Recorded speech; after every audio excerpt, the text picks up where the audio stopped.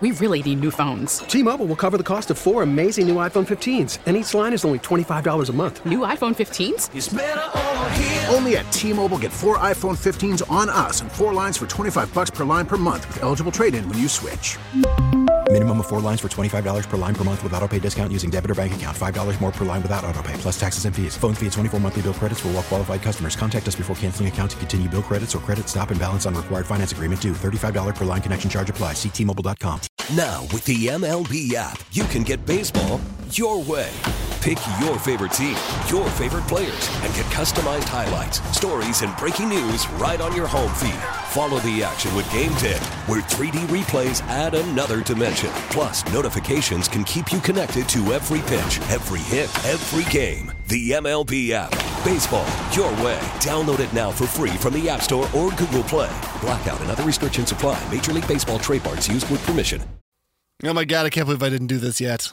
I get so distracted with reading in the afternoons. All right, let's listen to Nerd Talk. I'm going to do them out of order because, well, no, I'll do them right. The first one was about us getting to Mars. Hopefully, we made it. Nerd Talk, talking about Nerd Talk, yeah! Those nerds at NASA are about to land a fancy science golf cart on the surface of Mars. It's called the Perseverance rover, and it's got its own helicopter built in. Not like a big one, like a little one that you see at the mall. Remember the mall? Conceptually, it's pretty difficult to process just how far away Mars is. Like when we've shot stuff to the moon, it takes just a few days to get there. Perseverance launched last summer, and you thought your commute was terrible. Well, it's hard to imagine what a 300 million mile trip even means. It's even crazier to think of the accuracy involved. It'd be like Tom Brady throwing a deflated football from Tampa all the way to San Francisco. But on its way, it had to go around the Earth more than 1,000 times. Quite the arm for a 43-year-old. That's the type of accuracy we're talking about here. And that's without even making the touchdown. Minutes before 1 o'clock today, the craft goes skimming through the thin Martian atmosphere. Then parachutes deploy, the rocket sled separates from the rest of it, and lowers Perseverance to the ground safely. Or they get it wrong and make $10 billion of Martian metal pancakes. Nerd Talk, talking about Nerd Talk, yeah! I think it is so cool to watch all the people in the control center at NASA that are working on the Mars 2020 program. And to see how nervous and stressed out and how there's some cracks there in the facade of them watching their baby try to make it down to Mars. And each time something goes right, each time one of those 79 different charges that have to go off to pyrotechnics that have to go off to make the mission succeed. Every time that happens, they get more and more excited. I love one of the two broadcaster guys, they didn't turn off his mic, and so when something would go right and he would see the telemetry come up before we did, he'd be like, yes, in the background. When he definitely was supposed to be quiet. Bad mic etiquette, but excellent excitement and drama that played out. I can't get over the notion that I did the math yesterday and it just was incalculable. If you had a basketball and then I think it's a size 3 soccer ball for kiddos. If you had those and you shot something the size of one COVID cell, okay, from one sphere to the other, they'd have to be 7 miles apart from each other. Just imagine if you tried to shoot a BB gun 200 yards. Impossible. 7 miles. Something that's a fraction of the size of that. That's what a 300 million mile journey looks like between the Earth and Mars. And frankly, I don't think it could get much cooler than that.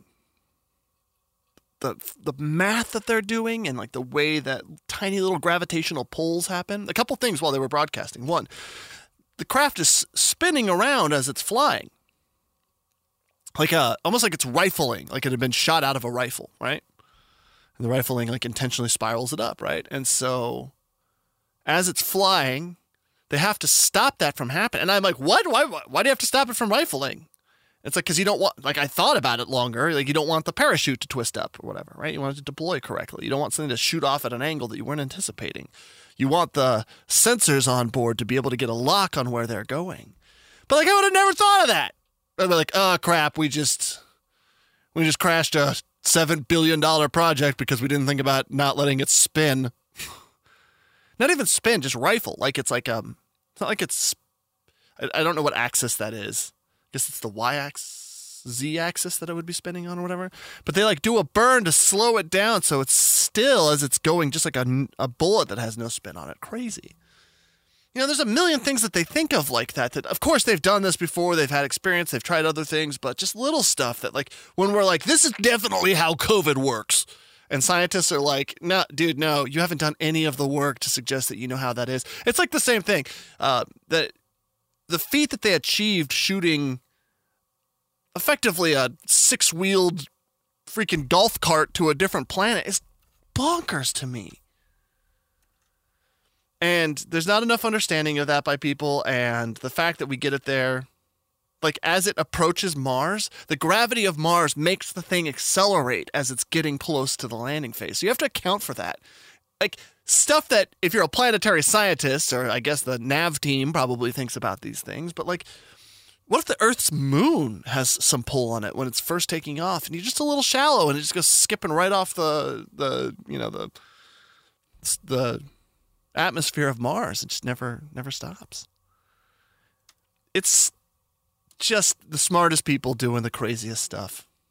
And this isn't about like whether doing stuff for profit is good or bad, but it's like not for profit.